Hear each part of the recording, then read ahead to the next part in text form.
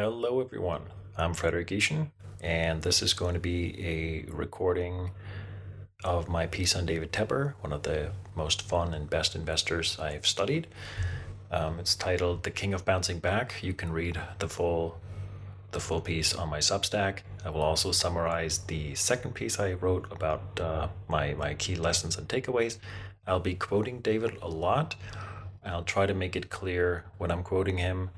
But for the full piece, head over to my Substack. For better or worse, we're a herd leader. We're at the front of the pack.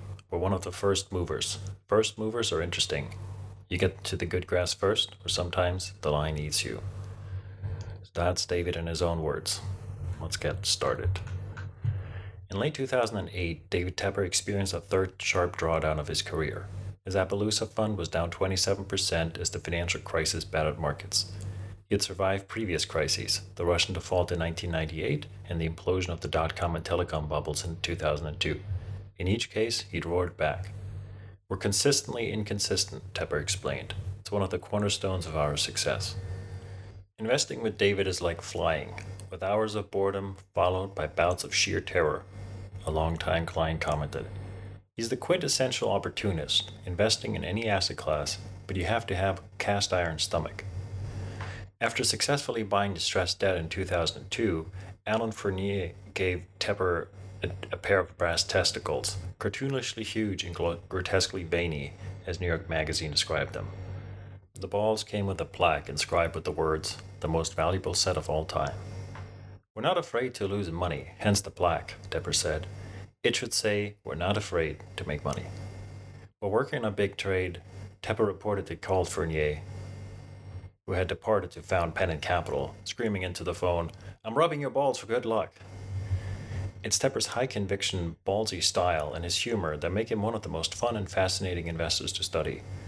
He once called himself the Mother Teresa of markets because he was always there to make sure securities don't go down more. Tepper came to Wall Street without an Ivy League degree, but with a chip on his shoulder. And after he was passed over for partner at Goldman Sachs, he seemed to revel in his role as the outsider and regularly took potshots at his industry. "The media says that the hedge funds are the new masters of the universe," he chuckled. "We're just a bunch of schmucks." Perhaps, but from Appaloosa's inception in 1993 until its conversion to a family office in 2019, Tepper compounded its capital at more than 25% net of fees, which at the very least made him and his investors quite wealthy schmucks. But at the end of 2008, in the depths of the financial crisis, the ballsiest investor on Wall Street was pondering his next move. How was he going to bounce back this time? Chapter 1. Growing up in Pittsburgh. I used to think buildings were black because that was just the color that made them, but they were black because of the suit. Tepper was born in 1957, the son of an accountant and a teacher. The middle child of three, he grew up in Pittsburgh's lower-middle-class Stanton Heights neighborhood. He described himself as a big kid, a joker, and well-liked. "We played touch football on the street and tackle football in the nearby cemetery," he recalled. "We try to not hit the gravestones." Tepper was once kicked out of one class and told to roam the halls and act like the animal you are by a teacher. Local football games were canceled for 2 seasons because there were too many fights. But Tepper also developed an excellent memory and a knack for math. "I could barely even talk at the time, but I could do math." He was analytical, remembered his brother Scott. "We had a railing on our porch, and he would be like, 'If I put my head in there, would I get stuck?'" Tepper once told students at Carnegie Mellon that there's nobody on earth you owe more to than your parents. In life, you should recognize your parents. But the relationship with his own father was difficult. Tepper's father was not a warm and cozy guy who worked all the time. Tepper also once shared that his father was physically abusive, a cycle that Tepper was proud to break. And yet, Tepper learned important lessons from him. To always think about charity and those less fortunate, and to follow the golden rule, to treat everyone the same and with respect, both the president and the garbage man, as he said. Tepper caught the bug for stocks early on and started tracking his father's portfolio. When he had to pay his way through college, he figured out his first trading strategy. "I had some scheme going on where I was taking advantage of small moves in the market by buying options. It was like clockwork. I would put in orders at 16th of a point, and sell at an eighth and pay $1 or $2 for commission and come out way ahead. It was just a little anomaly in the market at the time, and it was really steady income. It was funny. In high school, I never had an A, but in college, I almost never did have an A. Chapter 2. Republic Steel. In 1978, Tepper earned a degree in economics at the University of Pittsburgh and worked as a credit and securities analyst in the trust department of Equibank in Pittsburgh. He left to get his MBA at Carnegie Mellon, to which he later contributed $55 million, and which now has the David A. Tepper School of Business. And he joined the Treasury Department of Republic Steel. About 3 months after I got to Republic Steel, he recalled, they gave a 70% across-the-board pay cut. His friends called him up with the words, "Great choice, Tep." Republic was on the edge of bankruptcy, which means that it did more finance deals than it had in its previous 100-year history, as Tepper recalled, and I learned from each one of them. Tepper used this experience to join a junk bond fund at Keystone Mutual. A year later, he joined Goldman Sachs' new high-yield department. There's a lesson here, Tepper said. In life, get all the experience you can.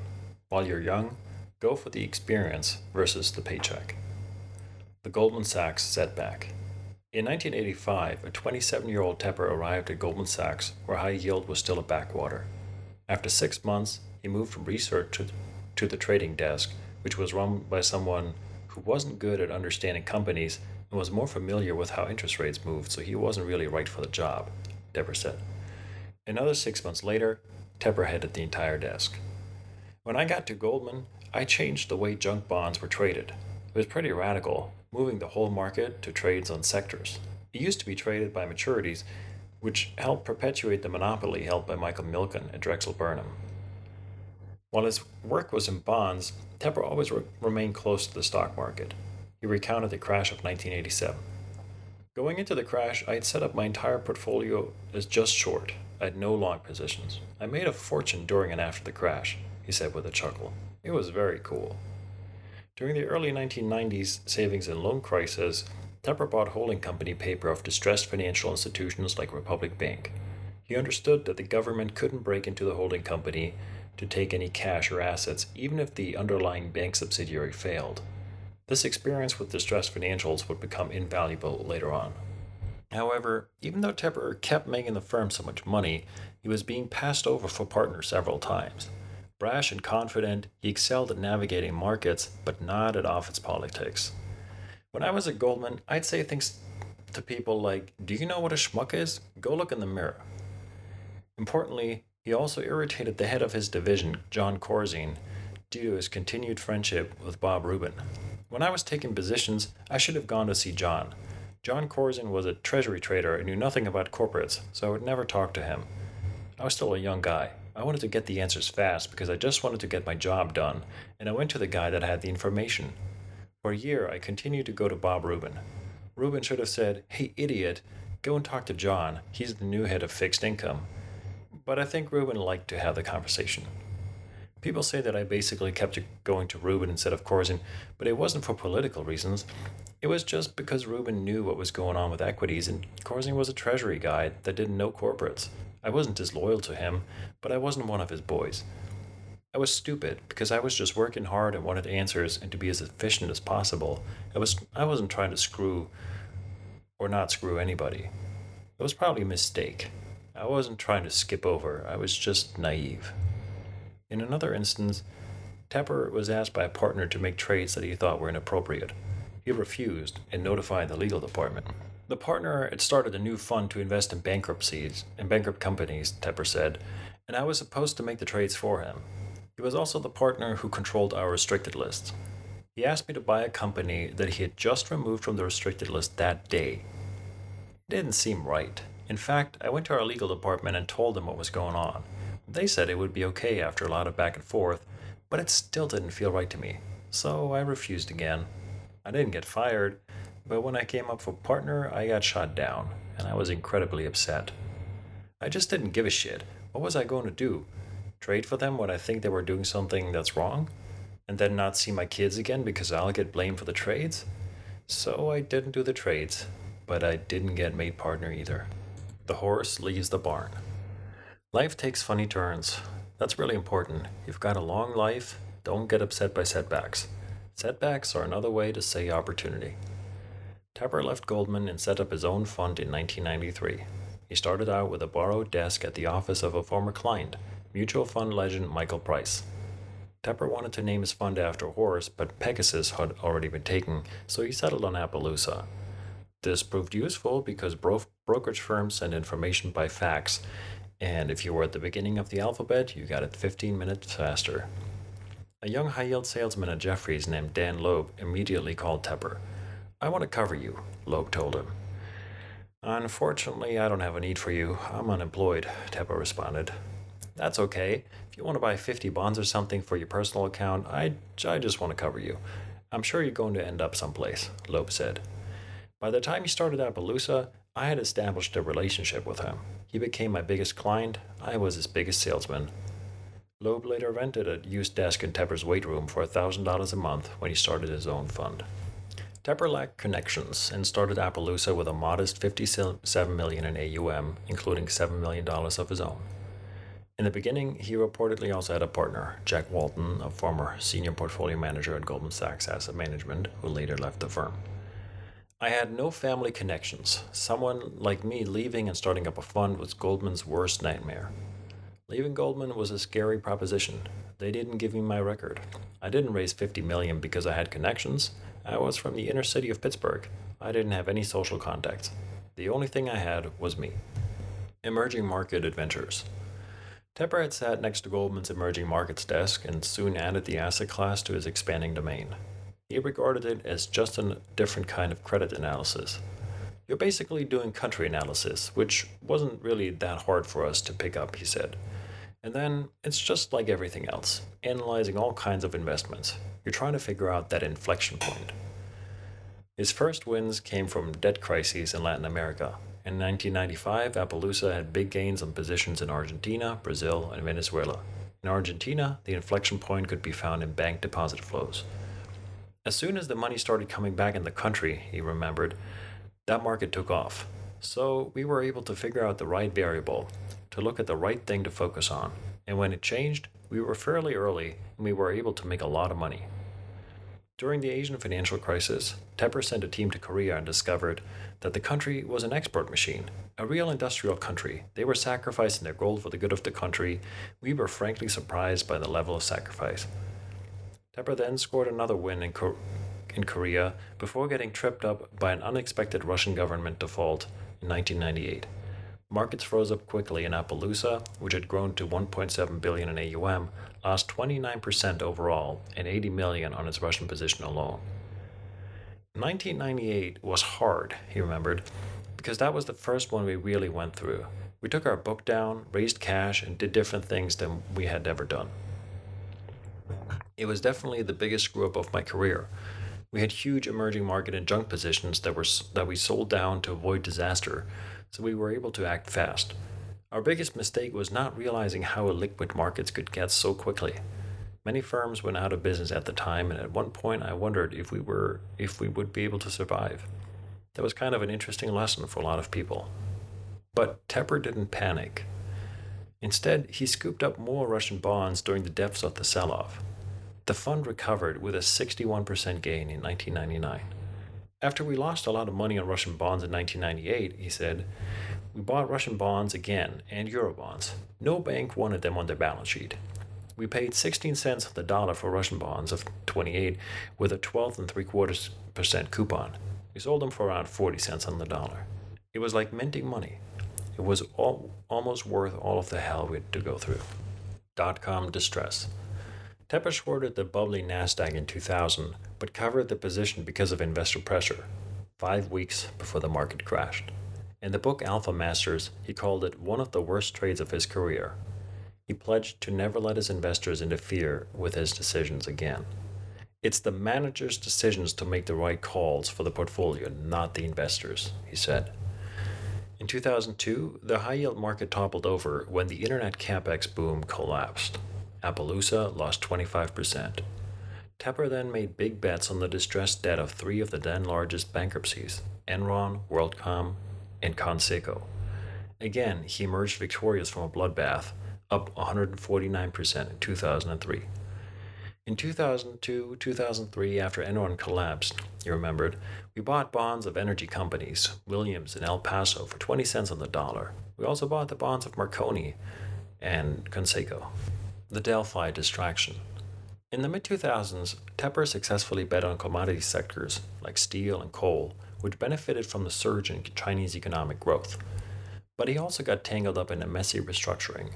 In 2005, Tepper invested in Delphi, an automotive supplier that had been spun out of General Motors and became the largest bankruptcy to date. The company was buckling under high labor and pension costs, and Tepper believed that cost cuts and a release from liabilities to GM could create a significantly more valuable company. He immediately bought up nearly 10% of the stock and later added debt and went to work.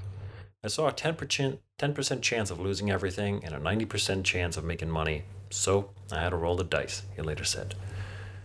These employees are facing an economic reality, he told his wife when she watched the news of job losses and wondered whether her husband was a good guy or a bad guy in this situation. You can't manufacture profitably in the United States with these salaries, he said.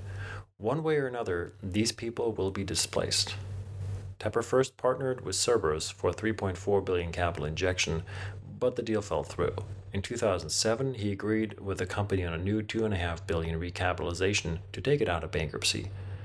Tepper held his large stake alongside Michael Price, who commented, Delphi is an important example of the kind of thing David Tepper does.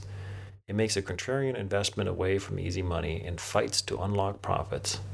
But this time, Tepper walked away from the fight. By early 2008, the economy was weakening and much of the automotive sector was careening towards failure. Like a lot of people, we did not see how awful the economy would get, Tepper later said. The world got worse. Tepper had put in place covenants that allowed him to pull out of the deal if credit markets experienced distress, which he did. We had tests to protect ourselves. They questioned our protections.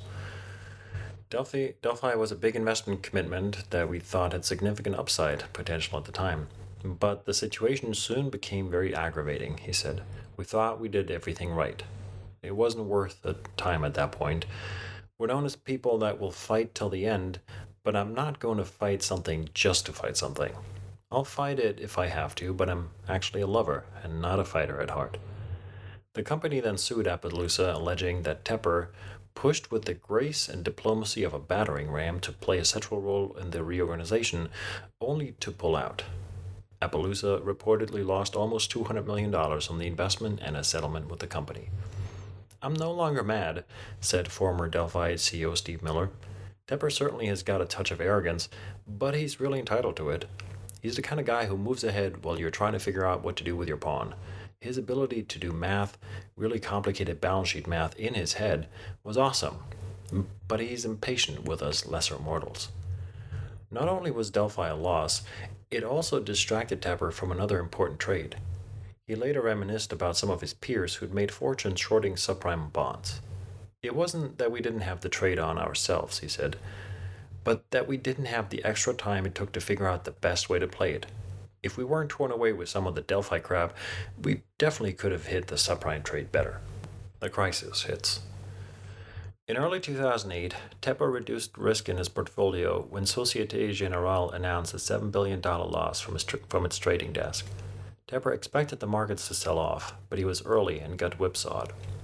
Having extracted himself from the Delphi situation, he could focus fully on the unfolding financial crisis. He scaled back leverage, raised hefty cash balances, and raised a new fund called Thoroughbred, which remained largely undeployed. You don't make money if you don't take risks, he said, but you must take the right risks and have the right risk management. When the banks went down in September, we had already set up our analysis. Analysis. What a funny thing. The entire market was starting to revolve around the health of the financial sector, and Tepper was looking for the inflection point. We were very liquid when September 2008 hit, he said. It was a financial sector event. We had been sitting there, waiting for it, to tell you the truth. I mean, like everybody else, we were taken a little aback by the size of the declines in the marketplace, but the 9 months leading up to it, we were kind of frustrating. Spreads were very tight in the debt markets, and we had just raised money for Thoroughbred, so we had a pretty big liquidity cushion. We just did our due diligence and make sure to read all the indentures and credit agreements we could get our hands on. We typically hold anywhere from 10 to 20 positions at a time that are really meaningful, and during 2008 and 9, there was no trade more meaningful than financial. So there was skewed upside versus downside, he said. Everything in the markets, whether investors knew it or not, was a bet on financials at the time. It was the same bet regardless of what you bought. His first trades were reminiscent of the savings and loan crisis. In the fourth quarter of 2008, Tepper bought battered holding company debt of bankrupt banks like Washington Mutual and Wachovia.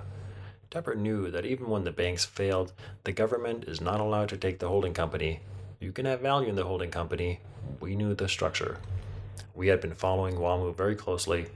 We knew there was still around $4 billion in cash from TPG sitting at the holding company, and it wasn't going down to the bank. We also knew there would be a potential tax refund. We knew we would be rewarded if we'd just be patient. It's important to note that Tepper at this point was supported by a team of traders and analysts. Distressed debt investing especially is a team sport. Tepper worked closely with people who complemented his skills, such as Jim Boland, a former senior debt analyst at Goldman and senior partner at Appaloosa. Tepper once described Boland as the best pure analyst on Wall Street. Investors overreacted, Tepper said. Fortunately, Boland and I were alive in 1990. It's a bitch to be old, but sometimes it's not so bad. How many people are around who went through that in the 1990s? We also made a lot of money on AIG. About 1 week before everyone thought they were going bankrupt, we bought $100 million of their commercial paper for 30 cents on the dollar. When they didn't go bankrupt, the paper was worth par.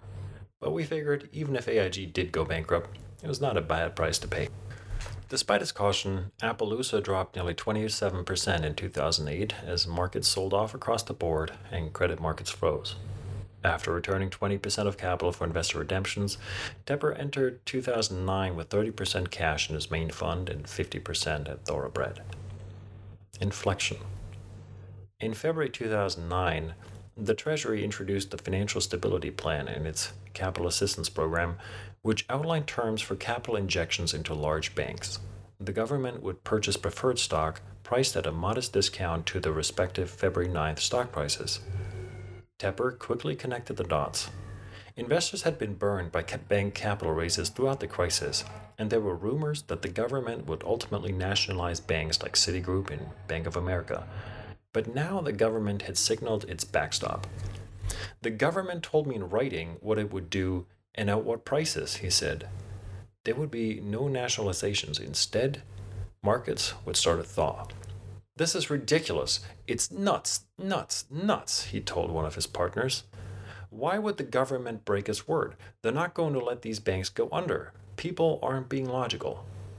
Clearly, it was time to buy. When the white paper came out, Tepper said, the government tipped its hand. If the government was going to raise equity for the banks, it meant it was establishing a floor under the equity, indicating at what price that floor was. Essentially, the government was telling us that it wasn't going to let the banks fail. We were looking at the banks on the downside. We already had positions on the short side. We knew the banks pretty well. We knew the laws, the different layers of the bank structure. When the Treasury came out with their white paper, we knew it would be a securities law violation if they didn't do what they said in print. Tepper and his team began buying the equity and debt of major financial institutions at deep discounts. I felt like I was alone, he recalled. No one was even bidding. Appaloosa scooped up as much as it could find, sometimes paying as little as 5 cents on the dollar for securities of AIG, Bank of America, Citigroup, and other banks. For example, Tepper bought Bank of America preferred stock at 12 cents on the dollar, Citigroup preferred at 19, and AIG CMBS at 9 cents. There was a lot of paper available, he said, and we had a pretty high conviction that we were right. It was also deeply discounted. It was crazy. We actually bought the hybrid bond preferreds and some equities. We exchanged preferred for common for Citigroup and Bank of America. We were one of the biggest holders of this paper, next to the government. Most of the upside was on the preferred and debt side, he said. That's perhaps why so many people missed the trade. They just couldn't see it. Markets were still weakening, and by March, Appaloosa was down another 10%. Tepper was now on the phone himself to get a feel for the market. He was told that he was the only big investor doing much buying. Do I have to be a genius here? He asked. Normally, one or two others are buying along. This time there was no one. Not even the guy in Omaha. Some investors asked him about how he hedged his trade. A shotgun, Tepper answered. That's what we'll need to protect our homes if I'm wrong.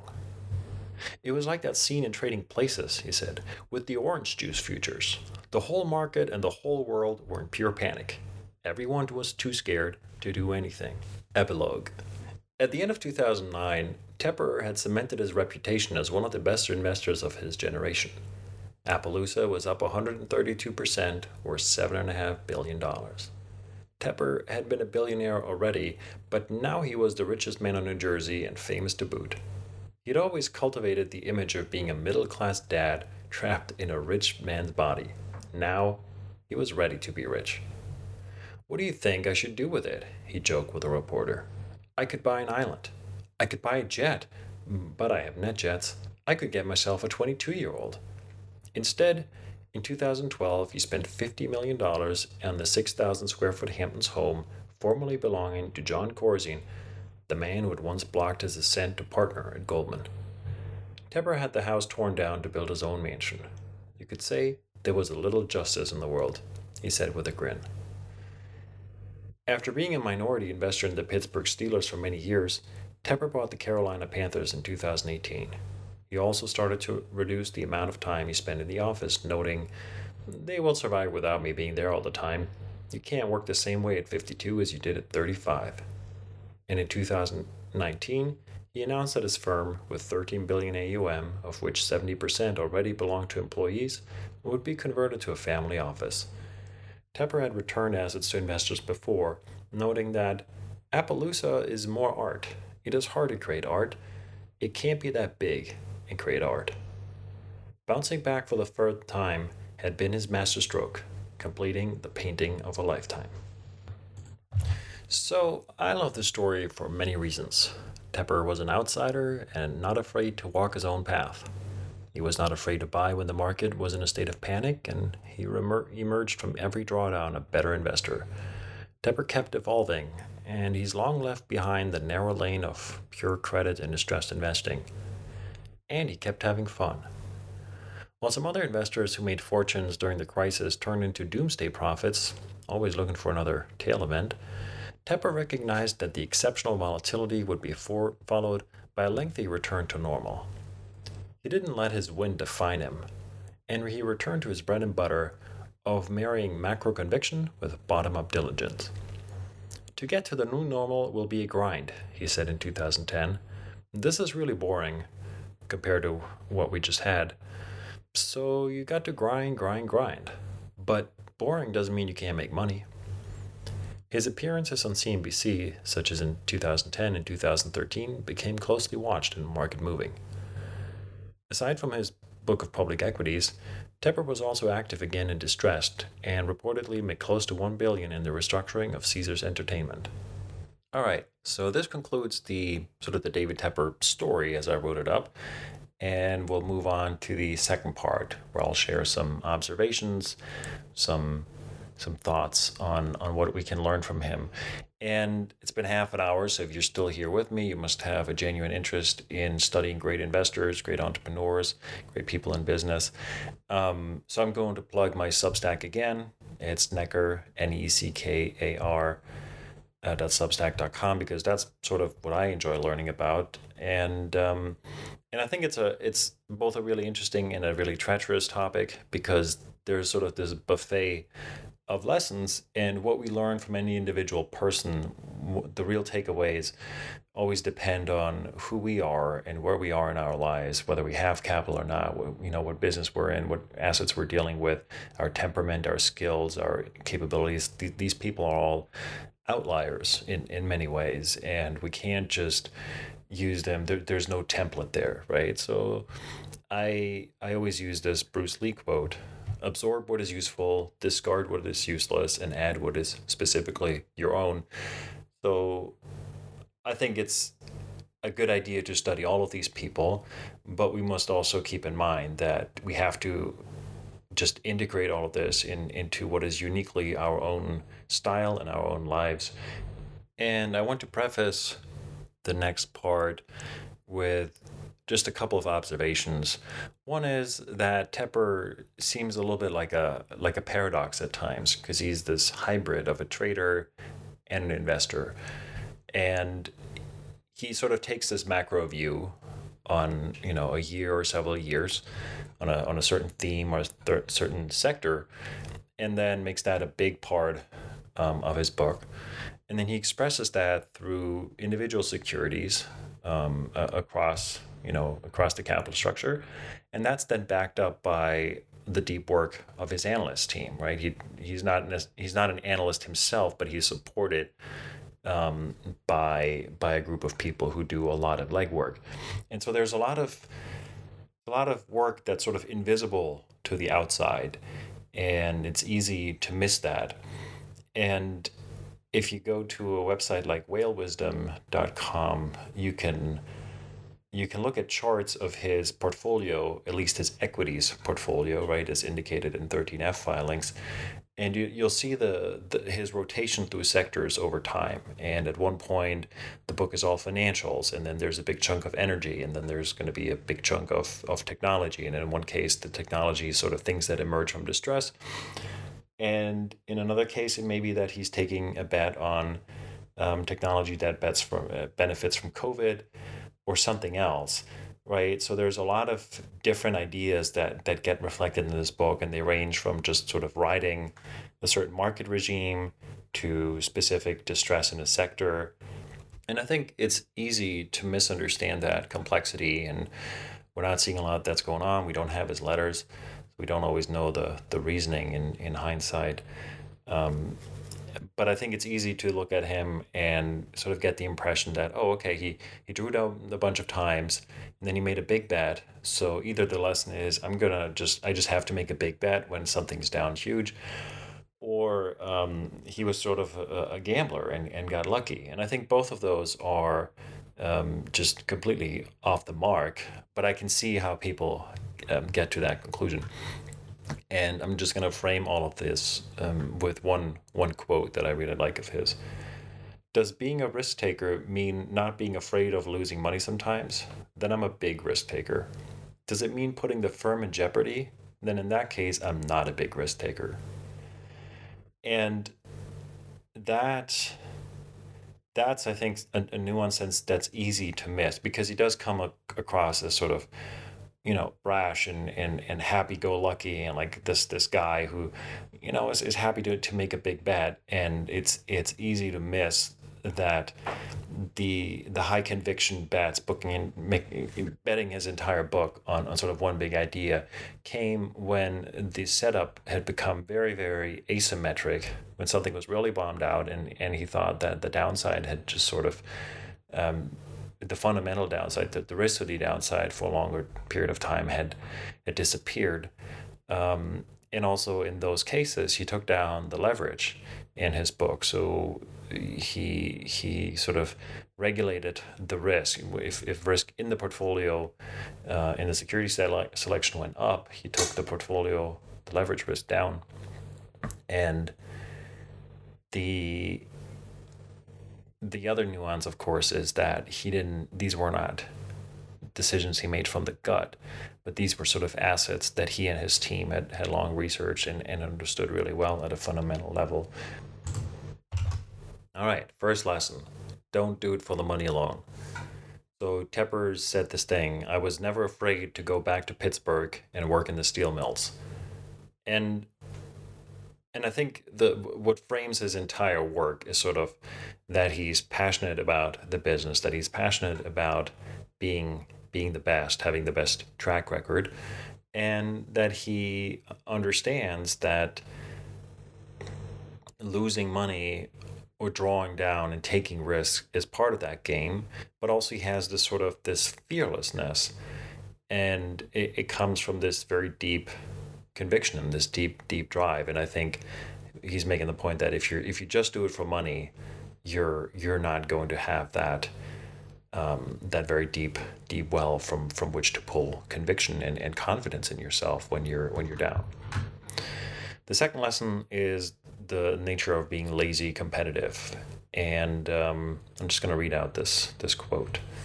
I'm lazy competitive. I have a combination of laid-back competitiveness on the field of play.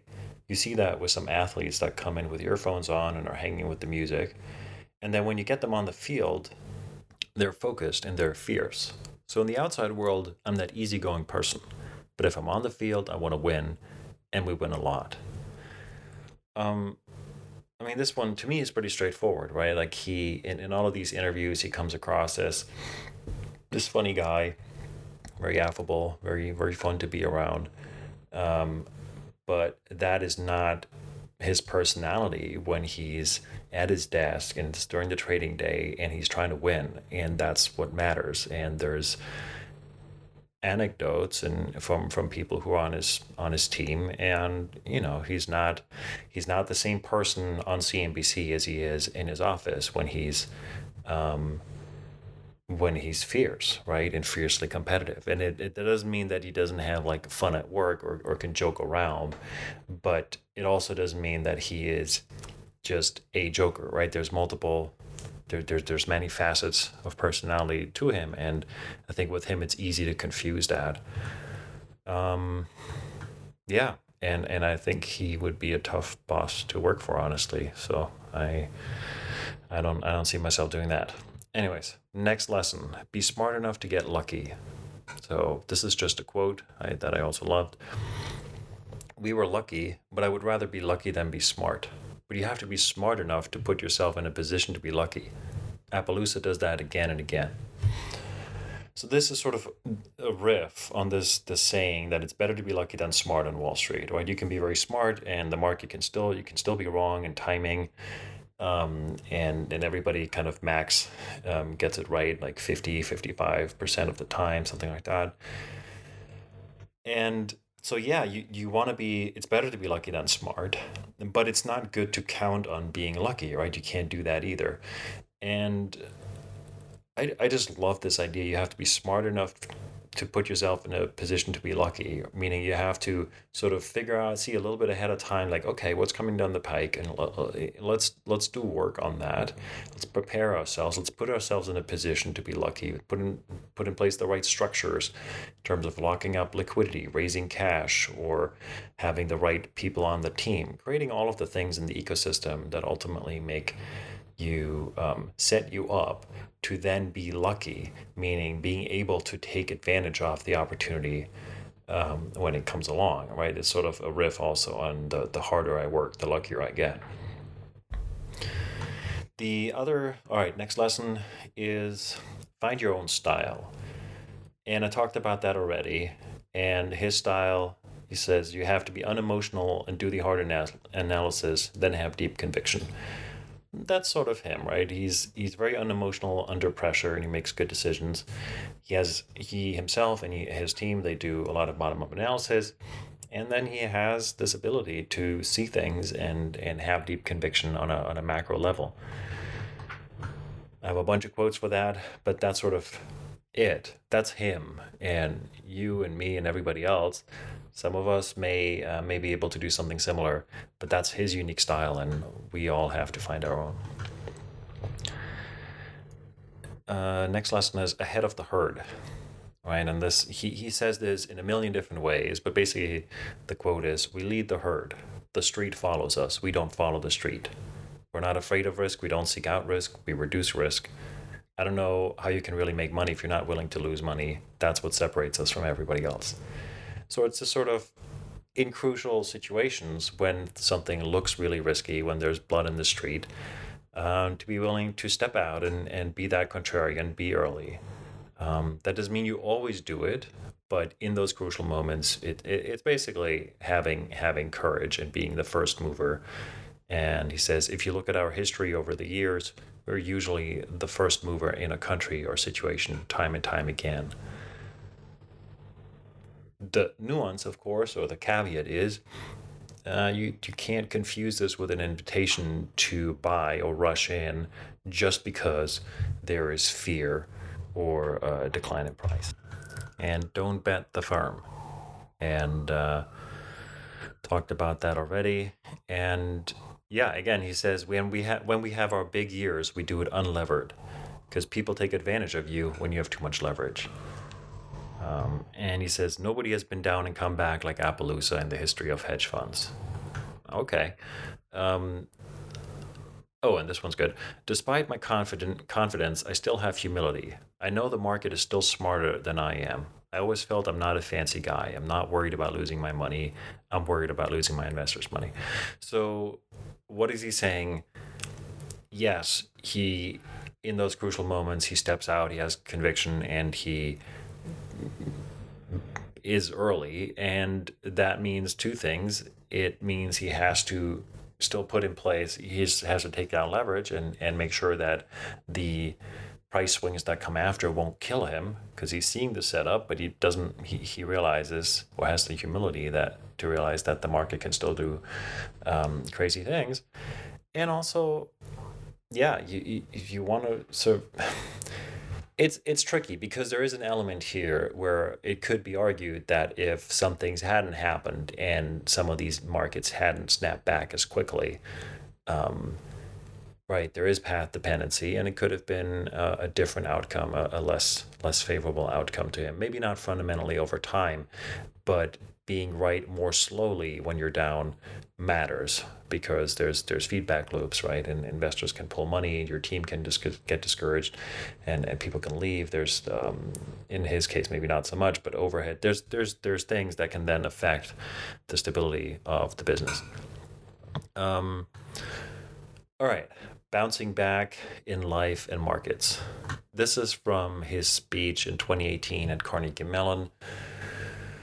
And I think that one's one worth watching if you're interested. And he says, if I go through my career, it was a lot of disappointments. There's a lot of things that didn't go right, but those aren't the things that make you. It's how you bounce back and where you move on from there, and what you learn from those things. And then he gets into this funny sort of flow. He talks about the river flowing, and you never stop dancing, and you just keep pushing forward. He just sort of riffs on it. And then he's like, this should have been part of the commencement speech. Anyway, this one's a fun one to watch. And it's sort of the overarching theme in his life, whether it's at Goldman or Republic Steel, probably earlier than that too, as well as at Appaloosa. Yeah, things go wrong. There are setbacks, and you just have to, how you act in those moments and how you come back is what can really define your life. The next one is unemotional under pressure.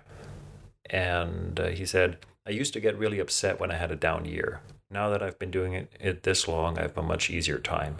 What matters ultimately is the track record I have over time. And he says, this one's great.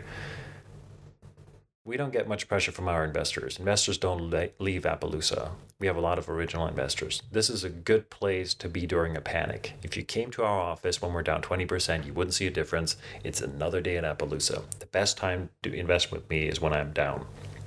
So obviously, once you're through this a couple times and the returns bouncing back are great, your investors stick around.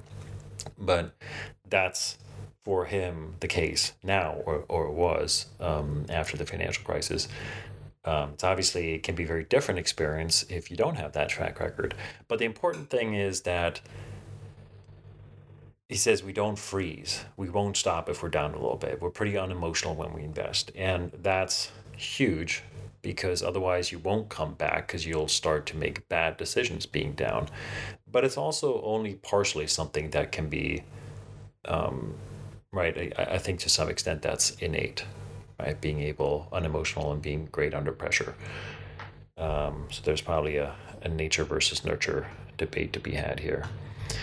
All right, a couple more. Staying nimble, which is he's returned capital over time, and so he makes the point that having a fund that's too large constrains him. Having a smaller fund allows him to be nimble and trade around.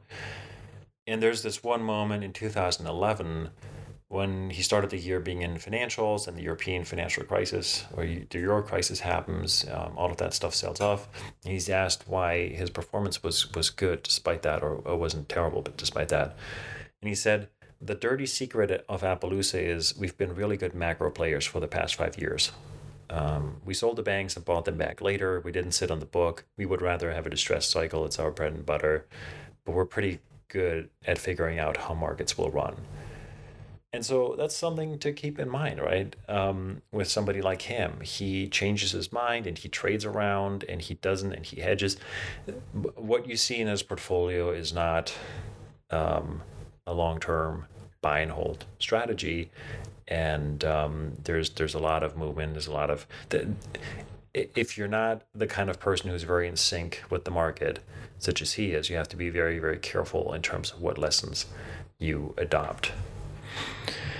All right, optimists win in the long run. This is a great saying. We have this saying, the worse things get, the better they get. When things are bad, they go up. When bad becomes good after an inflection, people are still in a bad mood. We are good at the inflection point. People get too negative and take things down to crazy levels. So this is sort of the value investor's credo.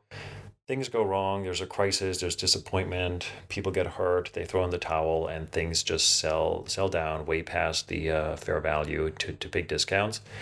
And his point is, what does he say? The point is, markets adapt, people adapt, don't listen to all the crap out there, right? At the end of the day, he deals with a lot of distress, but he's an optimist. He's a long-term optimist in the economy, and he's willing to buy things because he believes that down the road things will get better, markets will adapt, people will adapt, and buying decent assets will at deeply discounted prices will lead to a good outcome. And if you don't have that mindset, then just like everybody else, you won't be able to buy in that situation, because it's going to look too frightening, too scary, too pessimistic. And of course, hopefully the optimists in the long run are right. All right, last lesson is keep having fun. And one of the best things about reading up on Tepper or watching his videos is just like he's joking around all the time. He's taking all of these pot shots at his own industry, whether it's the sell side or other hedge funds. He's just making fun of it all. And that makes him, at least in public, very likable. But it also, I don't know, I just, to me, it makes it a lot more fun to study him, to listen to him. And I think to the extent that can be cultivated, I think it's something to try and try and bring the fun back. In any event, talking of having fun, I hope you enjoyed this. And again, I can only encourage you to check out my Substack if you're interested in great investors and so forth.